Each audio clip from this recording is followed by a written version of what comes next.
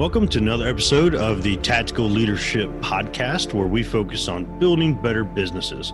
I believe in order to be the best leader that you can be, you must be willing to be the first follower and have a servant mentality when you're in a leadership position. If you want to be the best leader that you possibly can be sure to stay tuned and listen to industry leaders and hear how they built winning cultures in their own businesses. Hey everybody, welcome back to another episode of The Tactical Leader.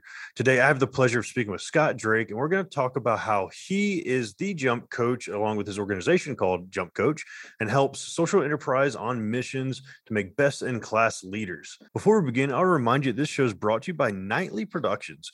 If you're a podcaster, YouTuber, or content creator, and you want to create content that is more tactical and delivers, head over to nightly.productions and find out how we can help you. Scott, welcome to the show, my friend. Hey, thanks, Zach. Appreciate you having me on. Man, I am super excited about this. Whenever we have coaches on, it always seems to be a great conversation since it's a space that I'm in as well. So we can always kind of really dive into that leadership aspect of things. And I want to give the audience just a quick overview of your experience before we dive in. And overall, as I mentioned, you're the founder and executive director of Jump Coach, which is a social enterprise on a mission to make best-in-class leadership training, leaders to really make it available to anyone who needs it.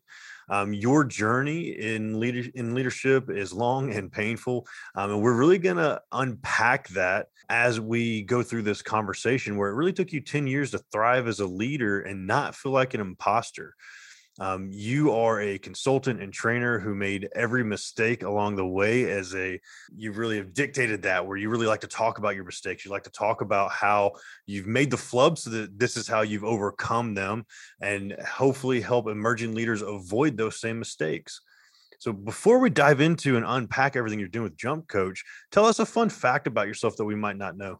Yeah. So fun fact. Well, number one, my last job was funny. I was a technology executive at a medical education company, and everybody I worked with had PhDs and master's degrees and all this crazy stuff. And I never graduated college.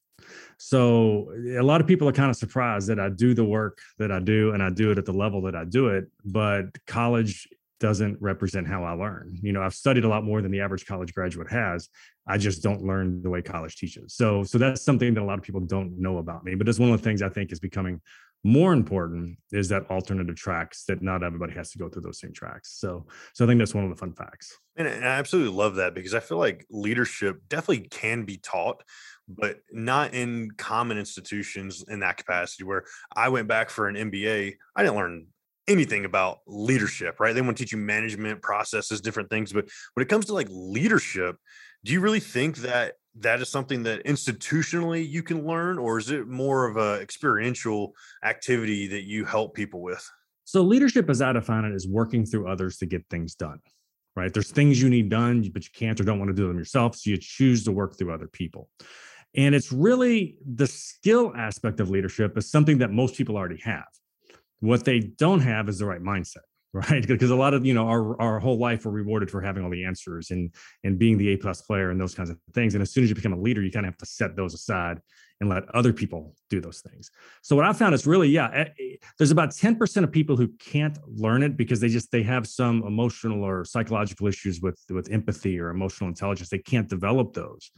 But if you're not in that 10%, it's something that, everybody can learn. Everybody can adopt the right mindsets and become an effective leader, generally pretty quickly as well. Yeah, I think that's really interesting because it's something that I have a police and military background, and it is literally doctrinally outlined. This is what a leader is. Here's a little cube. You don't leave your cube. And it really fails. And this is kind of the conversation I love going on, which I think you can really help us unpack, because we're talking about the institutional learning aspect of things.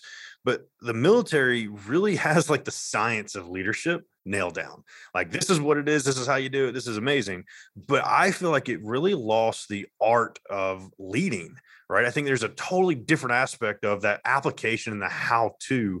So how do you really get people to understand that aspect of, like, not just, we can look at Abraham Lincoln's of the world and be like, yeah, he's a great leader. We can mimic that, but you're still going to lose the art of actually leading people. So how do you teach people to actually have that art of leading?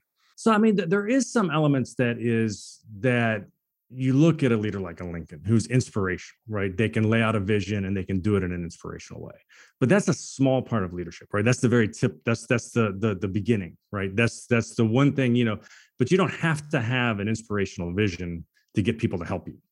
So it really is for me about recognizing that I'm going to ask somebody for help, and I need to find the people who are going to enjoy this and who are going to be motivated to do it intrinsically. Like there's some pleasure they're going to get from helping and from this particular problem. And then I need to look at it in a couple of different ways to say, is this something that is very routine and I need to establish processes, or is this something that's more of an irregular event where I need to just give them the problem and say, help me solve this problem? And too often we lead with the idea of I've got to tell them exactly what to do. I've got to give them the exact same processes to follow and all that kind of stuff, which kind of gets into your little boxes that a lot of ones want to set up. But more and more of the work of people is that irregular work. It's the I need to help them. I need a problem solved that is not normal, and I'm going to challenge them to do it. So what we really walk people into is to say, what is your vision? That's really the only job you have to have as a leader, is to state what your vision is. What are the standards that are going to make it successful? And then is this something that you need to put some process around, or is this something you just need to challenge somebody to solve the problem? And you kind of go down those two paths, but it is where a lot of people don't understand that there are two paths.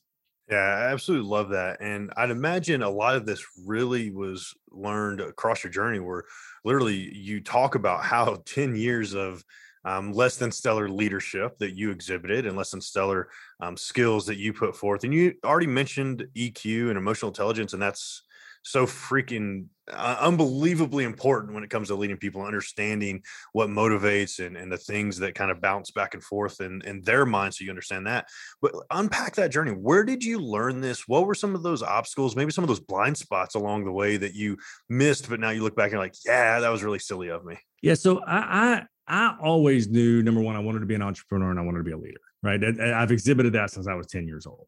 And I came up through the ranks of technology. I was a computer programmer. I was a self-taught computer programmer, and I ended up working out at Microsoft for a little while, and then came back to Kentucky, which is where I'm from. And about a year later, my boss from Microsoft called and he said, "Hey, I'm going out to Silicon Valley to start a company. Why don't you come out here and run an engineering team?"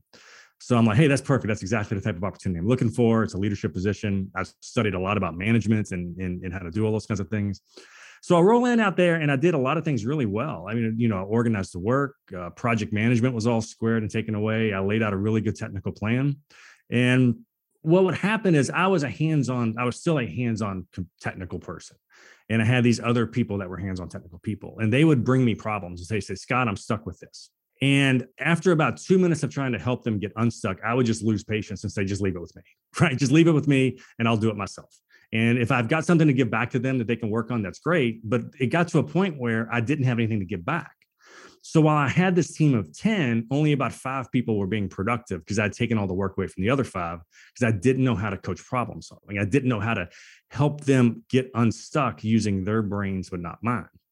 And that is a huge common problem of most leaders, especially early on, is that we think we're there because we have all the answers. And my team's not going to trust me if I don't have all the answers. And that's kind of the way I felt. That was my mindset. And even if, intellectually, you don't think that, emotionally you feel it. So for me, what happened, is I just rendered half that team useless. We may as well have bought 2 Ferraris and crashed them in the parking lot for the amount of money that they wasted. They wasted probably $500,000 in salaries because I couldn't lead that team. But I didn't see that until 5 years later, right? It was one of those things that in the moment I didn't really see or understand because I felt like I was being the expert and doing the right thing. But the reality is I wasn't. So there were a number of steps along the way that were those learning opportunities that unfortunately I didn't recognize them as learning opportunities until 3, 4, 5 years later. So that was the first one. I've got a couple others if you want me to share them. Yeah, and I would love to hear a little bit of those learning opportunities as you really transition heavily. You said you were a self-taught computer programmer, which I imagine is it's out of my realm of intelligence. It's a very analytical thing, right? Where you have to really be very detail-oriented. And I'm sure it taught you a great baseline for exactly what we're talking about now.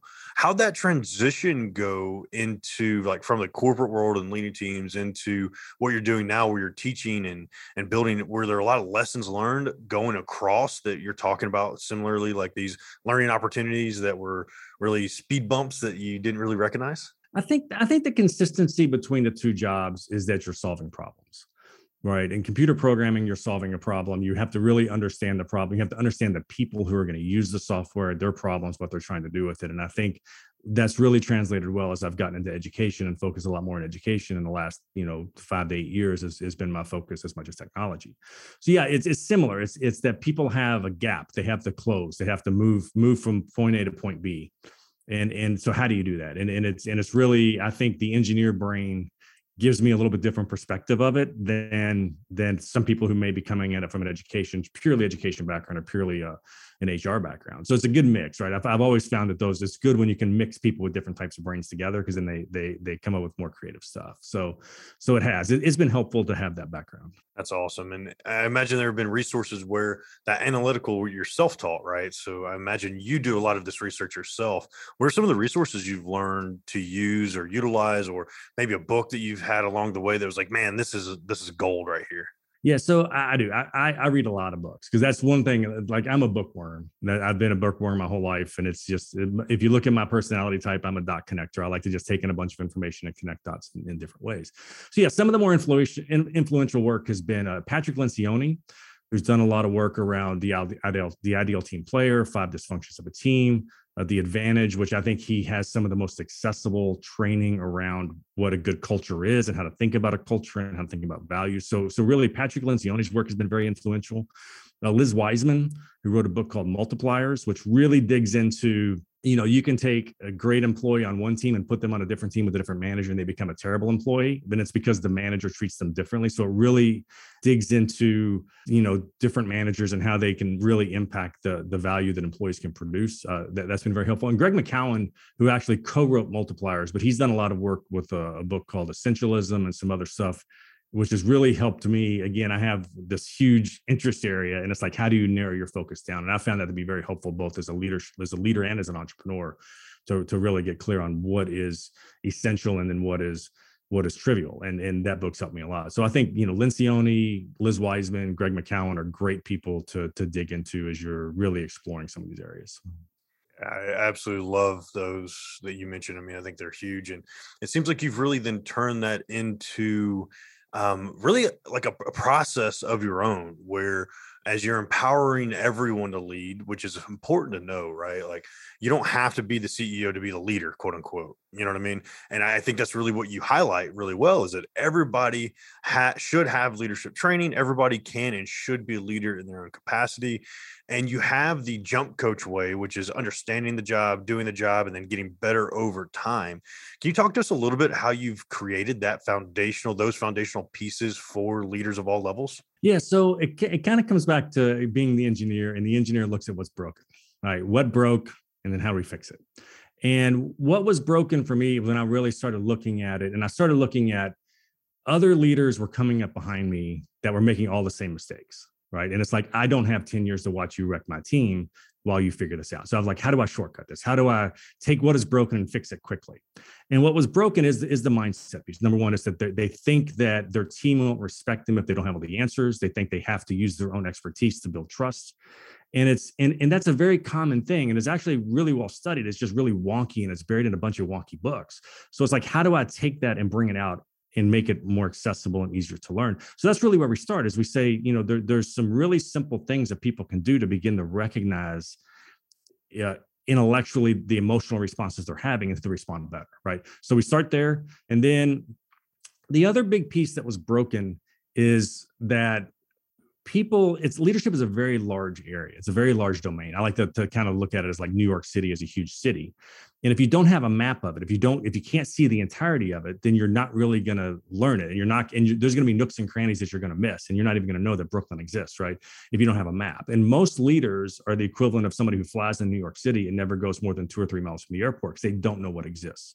So the second piece is really to say, this is the full scope of the job. It's 4 goals, not jobs, right? That go together to be a leader. And you're going to get better and do those in different ways over time based on your individual challenges. So it's really the shortcut is to say, think about it correctly. And then here are all the nooks and crannies that you need to explore. And then the third piece is getting better over time. It's like, is being able to, what am I monitoring? What am I observing so that I can change with my team and I can change with my industry and I can change as things change. So it's really those three pieces. And it comes from reverse engineering is where it comes from.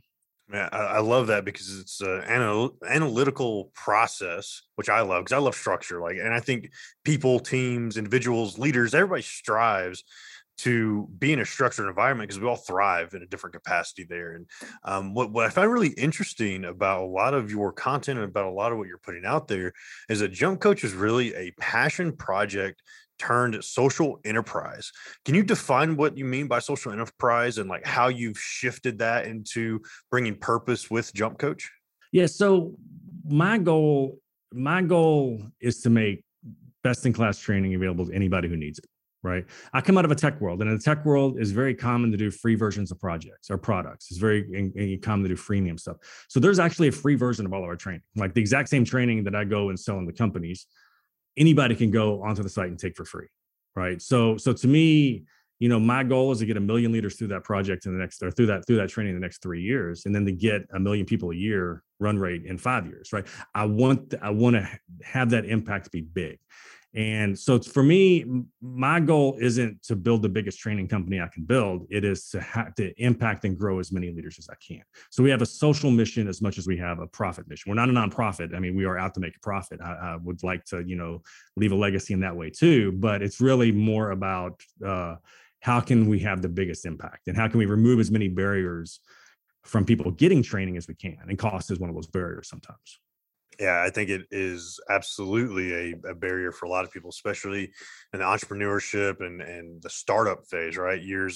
Really 6 months prior to year 3, you're in that, oh crap, I don't know where to spend my money. I can waste it and I can do all that. But you're in that point at the end of those couple of years where you're like ready to scale. The leadership expectation is actually starting to form because you're building a team around you. You're starting to actually need to be a leader. And I think one big aspect, and I know some of my clients are really struggling with this right now, is you have a workshop that's about authentic hiring. And when you hire right, results can really be magic. And I think that is huge because as a practitioner, say a chiropractor, a doctor, a dentist, somebody that is a practitioner that doesn't have much leadership experience, doesn't have much business experience, then they have to go build this team around them and wonder, why is the customer experience so awful? That could be really, truly a make or break for a small business. Can you talk to us a little bit about authentic hiring and what those key topics are there? Yeah, so it's what I teach is what I call 4-factor hiring. And I actually wrote a book in tech. I wrote a book for tech hiring. And I've stripped it down to take some of the tech stuff out because it's the same basic principles. But there's really 4 factors that we need to hire for. And a lot of companies hire for 2 and some hire for 3. But the ones who really have good engagement and get great employees hire for all 4. And the 4 are, number 1, does the person have the skills or the aptitude, right? That's an obvious one. That's the first thing everybody thinks is, does this person have the skills, aptitude, education? What demands are we going to put on this person, right? That's a pretty obvious one. The second one is extrinsic motivators. What can we pay? Like, what is our pay? What is our perks? What is our working conditions? Some of those things, and who will accept those, right? Whatever we can offer, who will accept them? So it's generally, we need these skills and we need somebody to do it for this amount of money. And that's as far as a lot of companies go. But the third piece is really to say, we have these values, we have these codes of conduct that are important to our organization, right? And there's, as Patrick Lencioni teaches, there's permission to play values, which are things like honesty and integrity. And no company hires, dishonest people intentionally, right? So they're not really good differentiators, but they're good for just what is the permission to play of this person. But then there's also the core values that are the differentiation values, which are to say that our organization, we behave in a certain way. And, we strive for these types of solutions. And instead of trying to hire somebody and coach that into them, you can actually hire for those values and that code of conduct. So that's the third piece, is, are you hiring people that naturally fit? And then the fourth is intrinsic motivators, which is going to say, will this person get satisfaction from this work beyond just pay? Is there purpose here that they agree with? Or is there, can they grow? Is this a growth opportunity for them? That's an intrinsic motivator beyond just what they're paid that's going to help them. And then can I trust this person, give them autonomy, have them have meaning and autonomy in their work? Or that's the intrinsic motivators. So what we really do is we walk them through all four of those and say, what can we build around this? And then everything from job descriptions need to talk about those intrinsic motivators. They need to talk about those values. They're marketing documents. They're not HR documents, right? So you really need to go sell your positions through those other two pieces that a lot of people don't talk about. And that's going to help you stand up. It's also going to help you attract the right people, and then also manage them well over time, right? That's one of the other kind of pieces that we teach. So yeah, we work with organizations and with teams to learn to hire for all four of those factors. I mean, all of those, especially 3 and 4, I mean, those are the make and break, right? Those are really the highlight points where if somebody represents completely awful values, not awful values, but completely different values compared to what you have, right? Intrinsically, that's going to be out of alignment, which I think is huge for building a team. And I'm curious, as you're going through this, is there a characteristic or a value that you really value within a leader or a future leader that you're like, man, that right there is the X factor? I think the X factor is empathy, right? I think they have to be able to see the world from the perspective of their employees, right? They have to really understand and internalize that your team wants to be the hero of the story, right? You came up through the ranks being the hero in your own head. You got promoted because you were the hero, you were the expert, right? But when you're a leader, your team wants to be the hero of the story, and you have to let them be. If you want their best work, you have to detach your ego from being that hero and let your team do it, right? And that takes empathy, right? That takes an ability to really set aside your own ego and think about the world through their lens and through their experiences and what they want out of it. So I think that's a key one. And then I think just the willingness to be adaptable over time. Right? The world changes, the industry changes, your team is going to change. You know, Gen Z is different than Gen X is different than Gen Y, right? All of these things are changing constantly, right? Work from home is now a big thing. How do we adapt to that? So I think it's really empathy and adaptability are the two most important things. That if a leader doesn't want to do those, that's okay. Just don't be a leader, right? Stay in an expert role, stay in a role player role, and have a great career. But you're not cut out for leadership if you can't do those two things. I think that's a really big thing to note, right? Like the top salesperson doesn't mean they're going to be the best sales manager. Right? And they might be miserable. Awesome. Right. Yeah, they might be miserable in the role. So why do it to yourself, right? Yeah, that's something I see in the military quite a bit, where it's like if your time and service is there and you haven't done anything awful, yep, you're getting promoted next. It's like that is the worst way to promote because it doesn't bring any of those other factors into play. It's just like, yep, you've been here, so here's your pat on the back. And half the time they didn't want to be promoted. I didn't want them promoted, but it's like, that's the way the institution works. And I feel like there's so many flaws attached to that. Yeah. And again, if you go back to like my first position, I felt like to be the leader, I either needed to be the best or I needed to be the most senior. Right. And if I'm not the best, then I'm going to lose my status. I'm going to lose my position. Right. So I behaved in ways to protect it. And I didn't do that intellectually. I did it emotionally, right? I didn't understand what I was doing, but that's why I was doing it. Same thing, right? So it's, if you ask people, why do people get promoted? It's either they're the best or they're the most senior. And that's just a wrong way to go about it. And that's part of what sets us up to fail as leaders is that we go into leadership trying to protect one of those two things. And I agree. I think it's one of those that senior leaders, business owners, they need to recognize that. I think that's a huge thing on their leadership capabilities of like recognizing those soft skills, if you will, that person should have in order to go to that next level. And then turning that around, say it's somebody that's not ready to be promoted or just doesn't want to be promoted, but they're still capable of being a leader in that expert or that top professional role. What would you speak on to, in the military, we called it decentralized command, where you really empower those lower level leaders? What would you speak on to that for that individual that doesn't want to get promoted, doesn't want to be management, is just stellar, but still is a great leader because of their influence within the group? What would you say to speak to empowering those lower level leaders? Well, again, it's leadership is working through others to get things done. Do they want to do that? Right? Do they want to really, so it becomes a point of a permission to play that you're a good teammate. Right. So you can be the best and the most, the expert, you can be the greatest the DBA in the world. You can be the greatest, database developer in the world or whatever. But if you don't play well with others, then you don't have value to most organizations, and most organizations are going to chase you away. Right. So there's a certain level of just team play. But yeah, I think a lot of them like mentoring. I think there's aspects of it that they might enjoy, mentoring, really having input on standards for how teams work, some of those pieces. So I think there's small things that you can often do to help them contribute more and contribute in ways that is meaningful to them without necessarily forcing them into management or leadership roles. I've had a lot of people over the years, especially in tech, they're just not interested, but they want to grow, right? They want some recognition that they're better this year than they were last year, right? They want that recognition, but they don't want more responsibility necessarily. They just want, some other stuff. So yeah, it's a very common problem. And it really goes back to that fourth aspect you mentioned with that intrinsic motivator.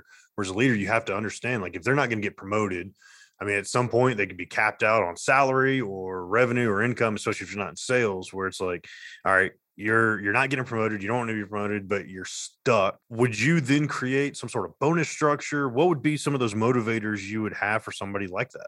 Yeah, I think you have to work with each person individually. I think you can continue to raise pay. I still try to stay, a percentage above market, but I'm not going to go crazy. And they have to understand that, right? Those are just some of the conversations that you have.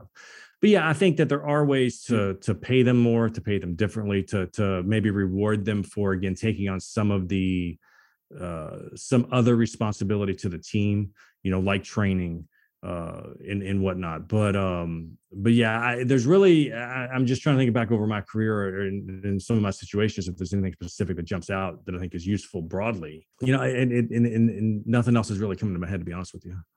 Yeah, I think that's such a sensitive one to play with, because at the end of the day, human nature is to become unmotivated, right? If you're not interested, if you're not challenged, if you're not seeing that motivating aspect in some capacity, whatever that may be, if you don't see that getting fostered, then all of a sudden that motivation really goes away really quickly. So I think that's such a huge thing to be focused on. And I would love to know a little bit more about, we really hit on it earlier with the formal training and the college aspect of things. And we talked about the generation shifting a little bit, where I'm a millennial and I'm now coaching Gen Zers that are like at 21, 22, they're thinking about things I didn't think about until my 30s. It's like, my goodness, it's crazy to think about what the capacity is of growth here. But they're in that same realm where it's like, maybe not go to more school, right? Maybe not get a bachelor's or a master's. And it's really starting to shift. What would you say to that young leader, that 18 to 22-year-old that's like not even necessarily professional yet, might be in school, might not be in school? What would you say to them to start cultivating these leadership capabilities? Well, I think whether school is valuable or not, I think depends on the person. So I would really just kind of say, what are your goals? Do I want to be the next CEO of Coca-Cola? Then you better go get a degree, right? Do I want to be even, in the boardroom of a Fortune 100 company?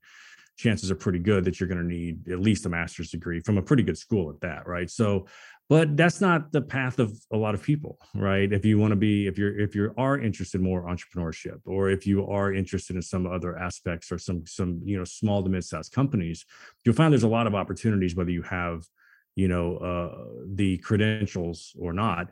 I think what I did attend college. I just never finished it. And some of the things I got out of college that were very valuable was a network. You can meet people in a college environment that you'll never meet outside of college.